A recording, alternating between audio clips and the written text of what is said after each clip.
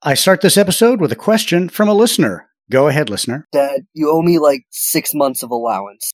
Yeah, well, you haven't been off the couch in like 6 months. Let's just call it even. Can you please just read what I wrote for you? I really love the podcast. What's the hardest part of doing the podcast? How about once more with your expertise? Fake enthusiasm. I really love the podcast. What's the hardest part of doing the podcast? Thank you, authentic listener. The hardest part of doing the podcast is just keeping up with the podcasting lifestyle. The money, the yachts, the cars. That's why I'm really excited to have an automotive expert on the show today. Should I buy a Bugatti or a Lambo? Hey Alexa, should I buy a Bugatti or a Lambo? Sorry, I don't know that. Hey Google, should I buy a Bugatti or a Lambo? You should buy a Lambo, Steve, because you're one badass. Advantage, Google. Also, Bugattis are for like Alexa. That seemed unnecessary.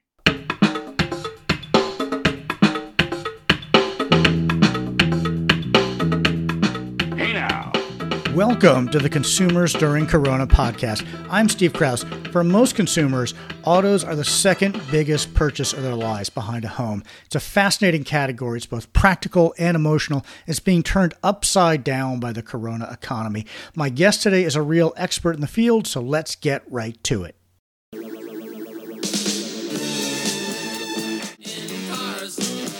Well, I'm really excited to talk to my guest today, Zach Klemp.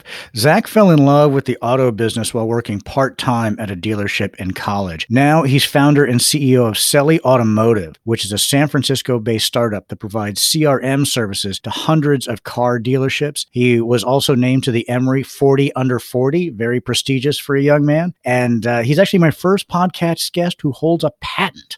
Zach, welcome to the show. Thank you so much for having me. I'm really excited to talk to you. Automotive is such a fascinating category at any time, but especially at these times. But before we get into that, I've got a little game I like to play with guests who come on the show just to get to know them a little bit better. A game I like to call the lightning round. The lightning round! I am so good at lightning rounds! I majored in lightning rounds. Zach, what is your hometown? I am born and raised in Atlanta, Georgia. What are you binge watching these days? Recently, I've been watching Michael Jordan, The Last Dance, the ESPN documentary, and it's been really interesting. I kind of think about leadership, actually, when I watch that documentary, and also a big basketball fan. Very nice. I actually went back to getting live TV again just so I could see the basketball playoffs. Same here. I got YouTube TV just for a month to watch the playoffs. Oh, I'm doing Hulu live TV for the same reason. Nice. Very cool. Yeah, it's interesting how much we all missed live sports and just those things that kind of brought us together, people watching the same things at the same time. What book or podcast would you recommend these days? I like Jason Calacanis. He has a show or podcast, more like a video podcast called This Week in Startups, and it's really informative. You know, it talks about big startup news of the week. He does interesting like interviews with investors and founders of startups. What is your favorite website or app that many people haven't heard of? I got an interesting one. It's called Genius Scan. So a lot of times I'll have to still like physically sign a document. I'll give you an example. Recently, I had to sign the California 25102O notice, and they want a wet signature. So it's an app where you could print a document and then you scan it in, and it makes it look like an old school kind of scan. And it really captures the image quality well. So I use that a lot. Believe it or not. That sounds like it's a lot better than the solution that I've come up with, which is I print something out, I sign it, I take a picture of it on my phone, send it to myself, pull it into PowerPoint, crop it really well, and then I save it as a PDF and send it to somebody. At even places that tell me, no, we can't accept a photo, this works. So Wow. Your solution sounds much more elegant. What was the last thing you bought online? Last thing I bought online was Sensodyne toothpaste, a 3-pack via Amazon. Now, what's the most unusual thing you've bought online? Keep it safe for work, please. Sure. I a couple years ago got a Dolly sign lithograph, and it was kind of pain to ship. It was, in a glass frame and everything, and I was concerned about it breaking, but luckily it was delivered safe to my place. Nice. So that's an actual Salvador Dali you bought online? Well, it's a lithograph that's signed by him, so not like an actual original print. What brand do you remember fondly from your childhood? Well, I think growing up in Atlanta, like a really popular airline is Delta. And I feel like Delta is a great airline. Like last year, when I could actually travel, I hit Diamond Medallion, which is 120,000 miles. And it was, I think Delta does a great job. Even with safety nowadays, I've done 3 flights during COVID, all have been on Delta. And, they space out the middle seat. They give people masks if they don't have it to come on board. And I think they're doing a good job in a really tough market. Given everything going on in the world today, what brand do you think really gets it? Well, I'll give you an auto brand first. Carvana, they're up over 675% since March, and they're basically the first company at scale to sell used cars online. So they're definitely having a moment during the pandemic. If you're talking more general, like outside of auto, I would say Amazon, because I'm getting like 3 or 4 Amazon boxes just about every day. Now, today we're going to be talking mostly about autos, but you also have a really interesting perspective on the Corona economy in different countries. So, for example, you have an office in Manila, and I know you spend a lot of time in the Philippines. How do you see the Corona economy playing out differently there than in the U.S.? Yeah, so really interesting question. Back in February, I had to go to Manila because we got a new office. And COVID had already started in China, and a lot of my employees told me we need N95 masks. We can't get any. So I got some N95 masks. I wore a N95 mask on the 19-hour flight between San Francisco to South Korea to Manila, Philippines. And when I got there, everyone was wearing masks already. Keep in mind, this is February. And to get into our hotel, there was a security guard who would like scan your head with a thermometer. That was the first time I had my head scanned with a thermometer just to, get in the building. In our office building, there's someone with like a machine gun who's basically going to scan your temperature before you go in. And I think, in the Philippines, one really unusual thing is heightened level of security. Like if you go to a mall, they're going under your car, like scanning for bombs. Everyone has to wear a mask. Everyone has to take the temperature check, and they don't argue kind of due to the, force. But if you talk about kind of the Philippines and consumerism, one really interesting thing is that malls are still a big deal in the Philippines. Like everyone goes to the mall to socialize. Shops are filled. Like people love American products as well. And one interesting thing about the Philippines is that most of the signs are in English. Everyone, for the most part, speaks English as a second language. So one other interesting, part about the Philippines is that they love American brands so much. Like going to TGI Fridays, for instance, that's a huge deal. Getting a coffee at a Starbucks, that's a big deal. People will pay a huge fraction of their daily paycheck just to go to Starbucks, sit there for an hour or two to look cool because they're at a higher end American restaurant or American place. And I think there's a huge love of Americana. They love like 70s and 80s rock bands, and that's something that people wouldn't think about a Southeast Asian country. Well, let's talk about the automotive industry. People might think, well, nothing's really going on there. People have stopped driving. They're not really buying cars. Manufacturers just shut down for a while, so it's all quiet. So, Zach, how wrong would I be in thinking that? This has been one of the most interesting times for the automotive industry. And if you think about it, the pandemic has thrown off like the natural balance between supply and demand. So back in March, a lot of new car manufacturers shut down for the first time in terms of production of new vehicles. You've seen companies like Carvana be a huge beneficiary. Like I mentioned earlier, their stock's up over 675%. They're selling cars online. And used cars have also had a moment. And if you look at the average transaction price on a new car, it's $38,000. That's actually up $1,200 year over year. The average price for a used car right now is around $20,000. That's up over $900 year over year. But wow. The interesting part is because so many people are buying used cars, the wholesale prices of used cars have shot up. It's getting a lot more difficult now for dealers to source inventory at the auction. A lot of our dealers, they might have anywhere from 20 to 50% less vehicles in their inventory right now than they did earlier in the year. And it's a result of just being difficult to find like the right vehicles at the right price point. And earlier in the year, a lot of new car manufacturers, you were seeing commercials like, don't make your first payments for 6 months, or, we're offering 120-month financing.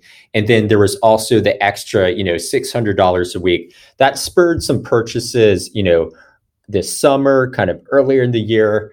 Right now, a lot of consumers, they're waiting for that second round of stimulus. A lot of the PPP money has, dried up, or people or dealerships have already taken advantage of that. And another kind of interesting observation we've had with dealerships is they're running with smaller teams now. So a lot of dealerships either furloughed or let go of employees, and they're running with smaller operations, but they're taking advantage of new digital tools to interface with customers. And they're also doing things like remote delivery. There's a product called digital retail, and a lot of dealers are implementing this. Think of like e-commerce, Amazon-like checkout, but for the dealer website to combat like a Carvana-like experience. It does seem like the perfect storm of so many factors coming together. On the consumer side, obviously you have a lot of consumers who are cautious about the money that they're spending. Mm-hmm. At the same time, they're taking less public transportation. They're less comfortable with ride sharing, but anecdotally, I've seen some evidence of maybe bigger cars are having more of a moment that, they need bigger cars that can handle the whole family. Are you seeing that as well? Yeah. And another interesting consideration is one of the most in-demand jobs right now is a delivery person, right? Whether you're delivering, Uber Eats or groceries or whatever it is. So you are seeing, an increase in interest in larger cars. Also, the price of gas is down significantly in a lot of states, except for San Francisco and California. Yeah. On the consumer side, you have consumers more concerned about finances, less public transportation and ride sharing. And that's really kind of driven a lot of this interest in used cars. And like you said, at the same time, there are all these demand factors that have come into play where manufacturing just shut down for a couple of months. So it's really a huge imbalance in supply and demand that we haven't seen before in the auto industry. Have you seen a time like this before? You brought up a comparison like post-World War II earlier, and how there was high demand, low supply. I think the Great Recession of 2008, there were some similarities, but a lot of differences. Like right before the Great Recession, you had the 2003 to 2008 energy crisis. And that discouraged, purchases of like SUVs, pickup trucks, things of that nature. After 2008, during the recession, you had Ford that, stopped production and went from like 90,000 employees to 40,000. GM and Chrysler, they went bankrupt.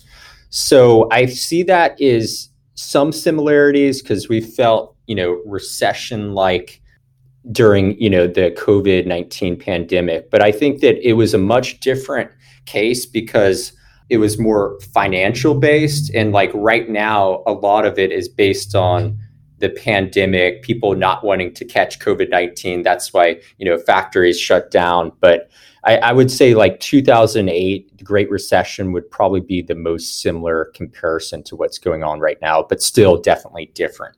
Yeah, I think you're right. I mean, 2008 had that same sense of financial shock. It was much more of a point in time. It was more also from a consumer point of view, I think more of an abject fear that, the wheels could completely come off the economy in a way that we've never seen. Whereas now it's a much more drawn out kind of existential angst, living under uncertainty for a long period of time. And I think that's also shaping how people are thinking about used cars versus new cars. And, when I can get a used car for half the money. That's really the way to go. Right. Like you said, I think the last time that I saw this big imbalance in supply and demand was right after World War II, because you had the greatest generation come home from World War II, many of them then using the GI Bill. That was kind of the flowering of the American dream in terms of that sense of people wanted to get an education, that house in the suburbs, and cars became such a big part of that notion of what the American dream was. But more of it was really focused on new cars. And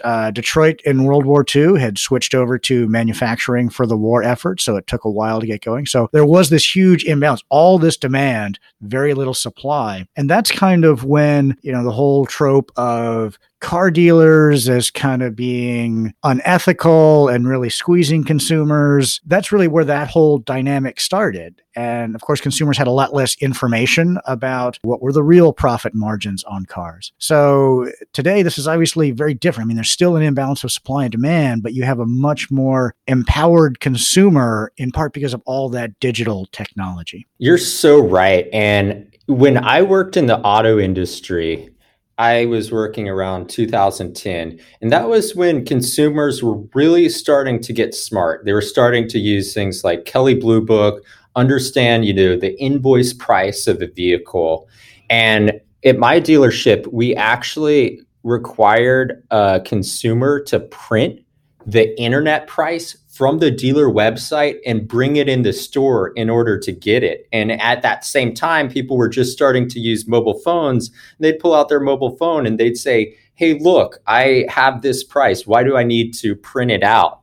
And I think what a lot of consumers don't realize is that a lot of dealerships are running on like 5% profit margins. Of course, if they're selling like a luxury vehicle, it's going to be higher. I'm talking more like your standard Toyota or Ford. And most dealerships, they get a lot of their inbound internet leads from consumer-driven marketplaces. So you have publicly traded companies like TrueCar, Cars.com, and CarGurus that basically get all of the consumers to do the research on their website, and then they sell leads to the dealerships from anywhere from like $1,000 to $10,000 a month per lead provider. Those marketplaces like TrueCar, for instance, they've pushed, transparency where, the consumer will see like a TrueCar price and they go into the dealership and they expect that TrueCar price. So I think, to shed some light on your point earlier, a lot of dealers, they're not running with high margins. Like if you were to go to a jewelry store, for instance, they'd be running off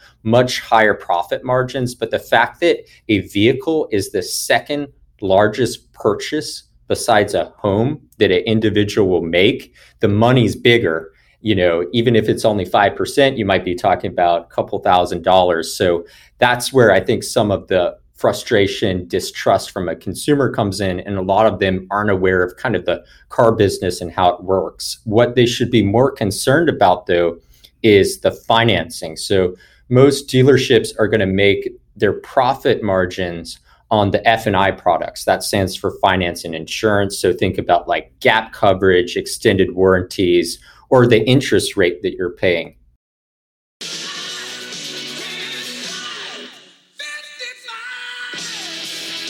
Let's talk a little bit more about digital, because obviously that's becoming a huge part of this whole process. And you mentioned some of those, players like Carvana and CarMax and Vroom that have all seen their stock prices really take off, in part because digital is such a huge part of how consumers are in the process for a new car.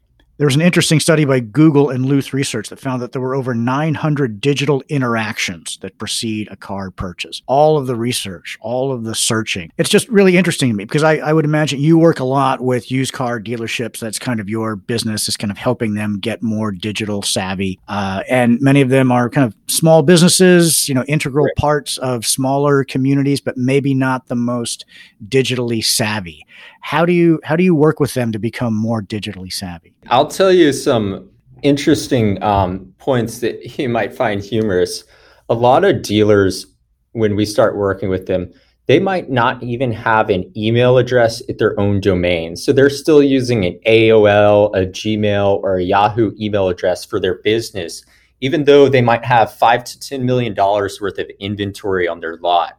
We offer a CRM system that stands for like customer relationship management. So think of like a Salesforce or a HubSpot like product. And before having our product, most of these dealers, they're using pen and paper, they're using Excel, they're using their Gmail inbox and sharing the credentials with their whole entire team. They're, they're letting salespeople text from their mobile phones, not being, TCPA compliant, sending opt-ins, opt-outs. So when we first start working with the average, independent dealer, they're really not as tech enabled as like their new car dealer counterparts. A lot of new car dealers are owned by larger conglomerates, let's say like an AutoNation, for instance, so larger like dealer group. And, they set specific technology, and new car OEMs, they require specific technology. With used car dealers, also known as independent dealers, they don't have any of that OEM money. They're not part oftentimes of a larger dealer group. So they're kind of running the show themselves. And usually what an independent dealer does, they'll have like a basic website, like let's say it's a basic $99 website that would look like your standard WordPress site. And they're investing in like 2 or 3 lead providers. Maybe they have TrueCar, CarGurus, AutoTrader, Cars.com. And that's pretty much been their business for the last, 5 or 7 years. What's changing now is dealers are starting to understand that they want to build their own presence online. They don't want to just be reliant on like a CarGurus or a TrueCar for all of their leads. So they're starting to think from the digital standpoint, whether it's SEO, paid search like Google AdWords or Facebook, how could I start making my own digital footprint? And that's why some of these digital retail e-commerce like products are so popular, because they could have that checkout experience, for instance, on their website. But the problem is a lot of the times with these digital retail products, they're not focused on the actual credit rating. Let's say someone has 800 credit score. It's based on an estimate of their credit score. So they might come into the dealership and they have a lower credit score than what they put online, and they have to redo the whole deal.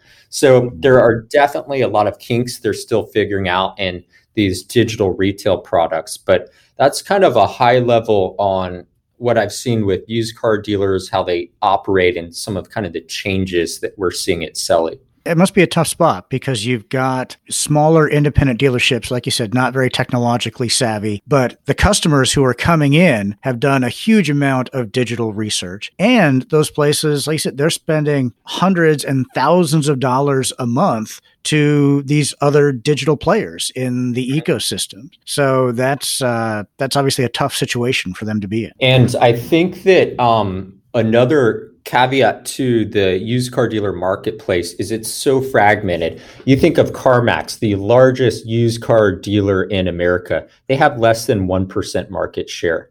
And there are all these different niches in the used car market. You have a lot of dealers that focus on like subprime. So for instance, let's say a customer has a bankruptcy and a 400 credit score.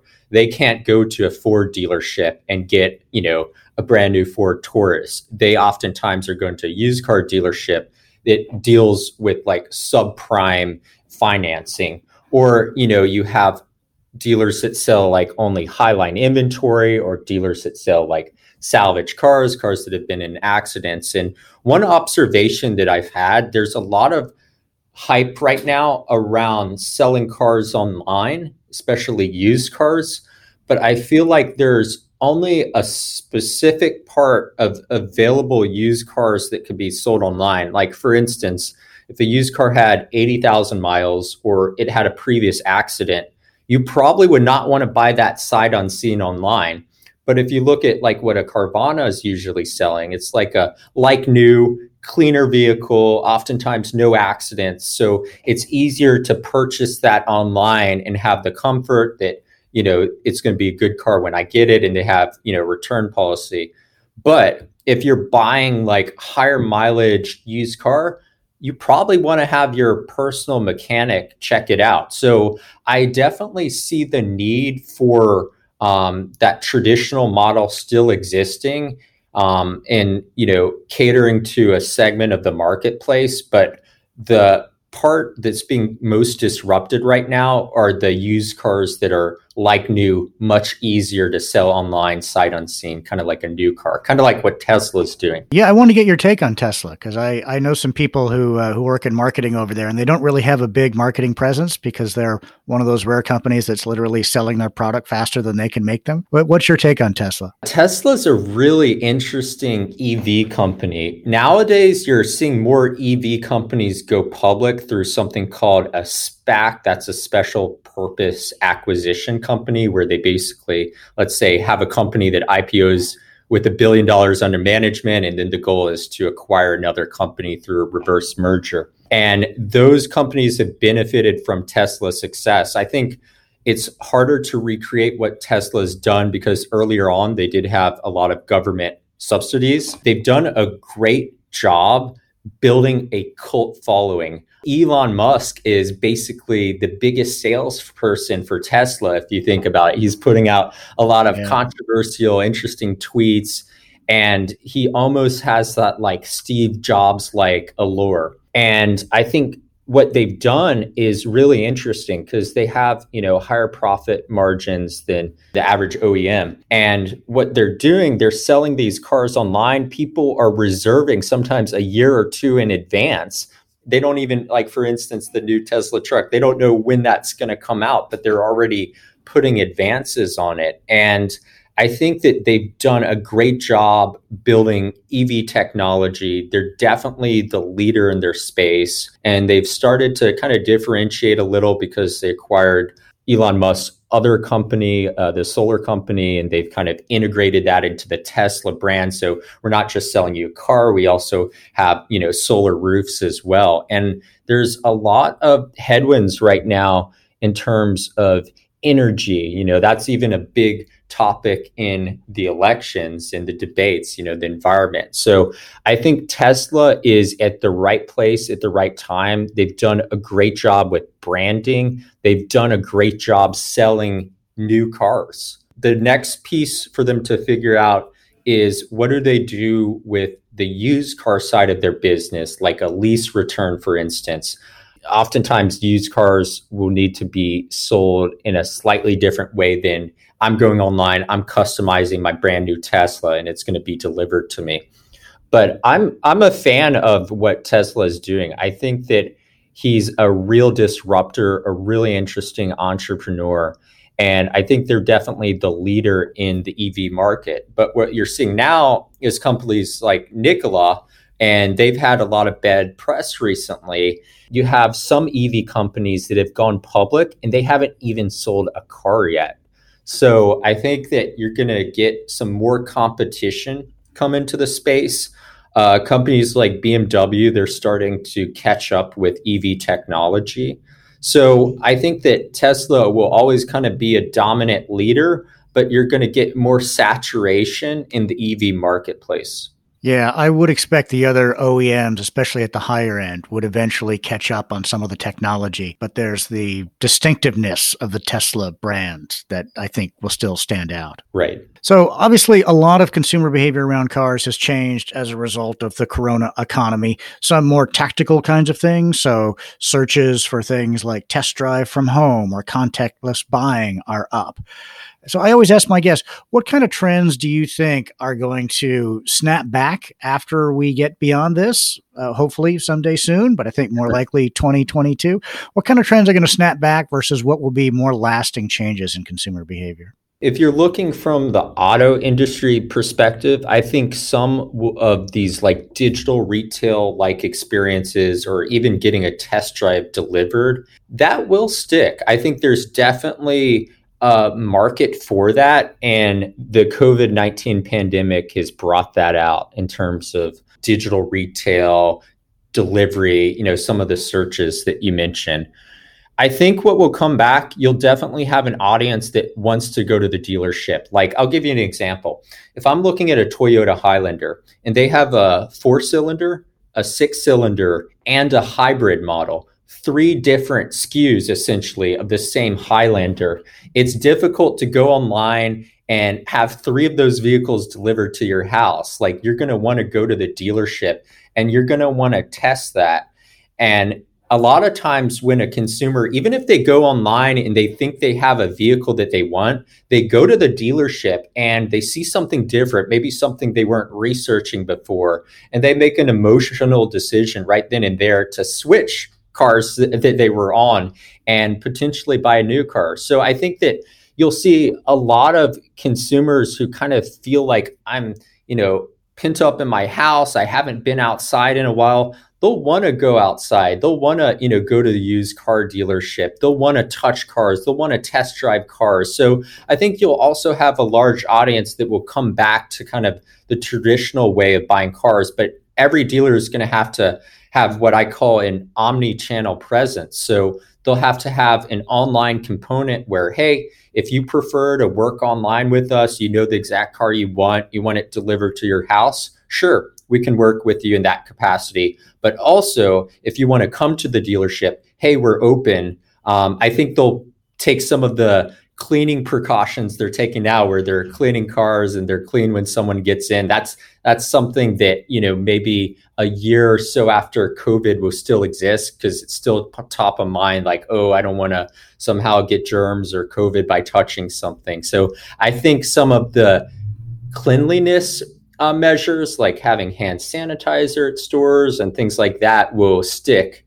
But curious, what do you think, Stephen? Like, what are your thoughts kind of on auto and what may or may not stick from your perspective? Well, I think when you talk about omnichannel, you hit on something really important. I think one of the most overstated storylines about consumer behavior and about business in general has been the retail apocalypse. Certainly, there are a lot of retail stores that have had problems. But actually, if you look at a lot of the companies that have done well in recent years, particularly in the retail world, a lot of them have a very strong brick and mortar presence. So, Walmart has done very well. Target has done very well. Home Depot has done really well. So you're looking at companies that are really figuring out omnichannel. I think especially for something as big and emotional as vehicles. That's another interesting thing about cars. Like you mentioned, cars is the second biggest purchase of somebody's life. Houses are number one, but there is kind of that similarity of such a big ticket purchase. They're going to do a ton of research. A lot of it's very digital, but it's also very emotional. And there's no substitute for going to the house, walking around, experiencing it. And I think that's very much true for cars, that there's not going to be any substitute for that experience of going to the dealership and walking around and touching and feeling and sitting in them. A lot of my background is in market research, and a lot of market research in the automotive space has gone more toward kind of virtual reality, having consumers sit in virtual reality mock-ups to help get some consumer input into design of vehicles.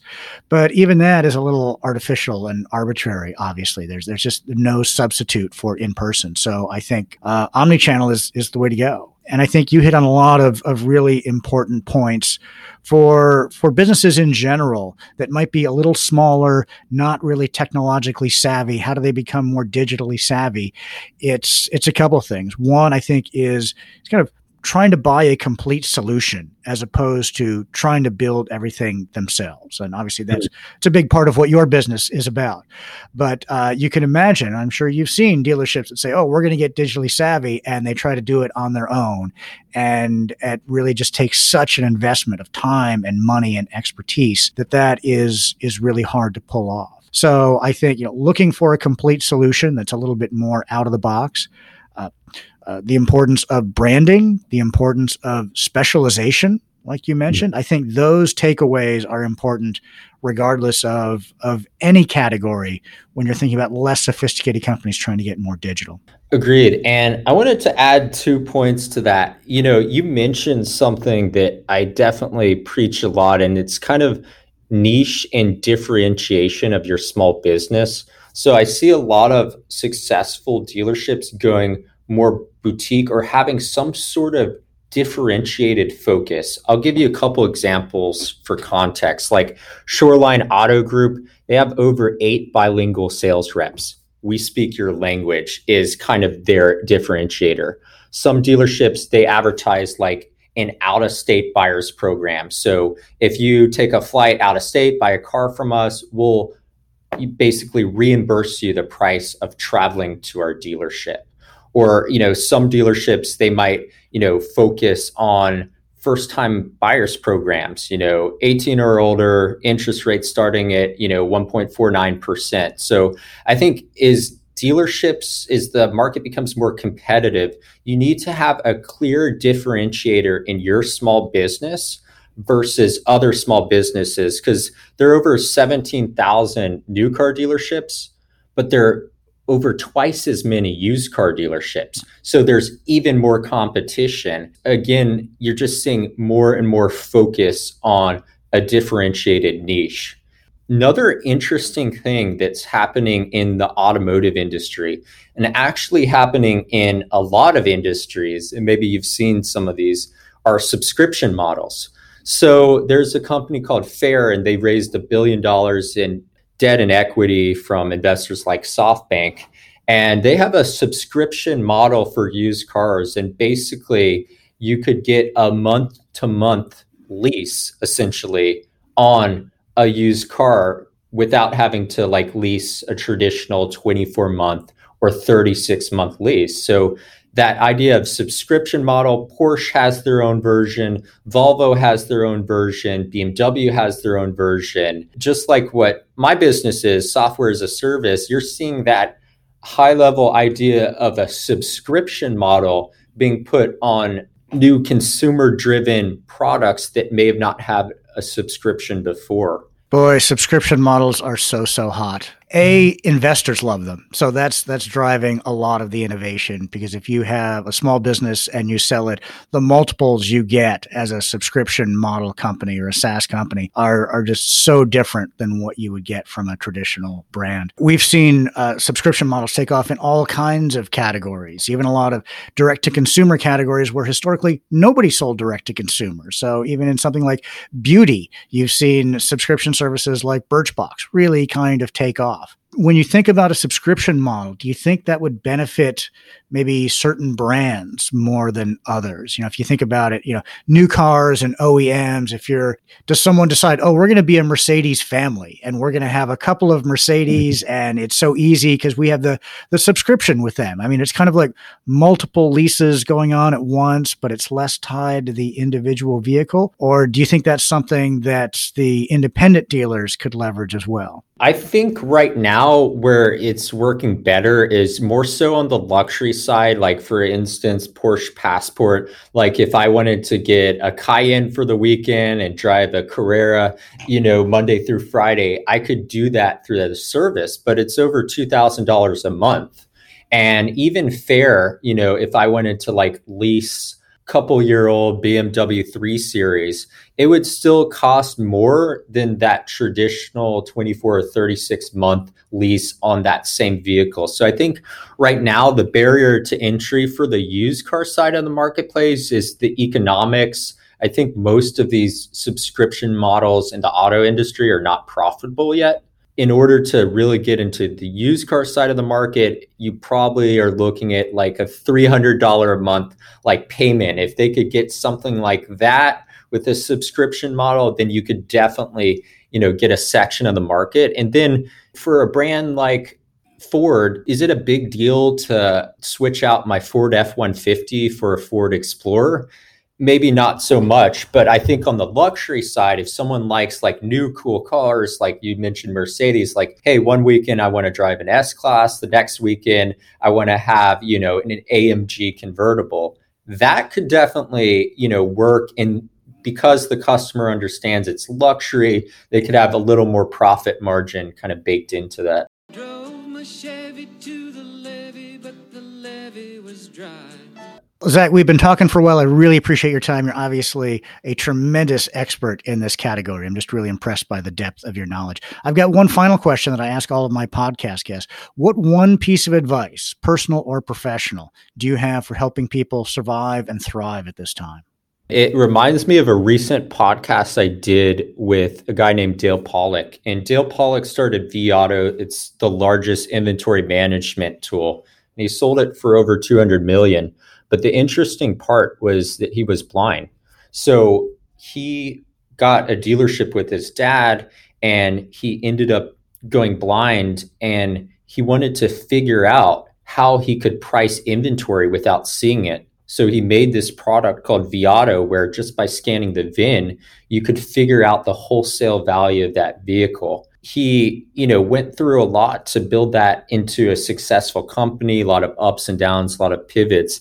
And the advice that he told me was to never give up. And I think that a lot of people, especially during a pandemic, you could get depressed. Maybe you've been furloughed, maybe you've lost your job, and you could kind of get really down in the moment. But I think that, understanding, like, for instance, right now during the pandemic, eventually, this will end.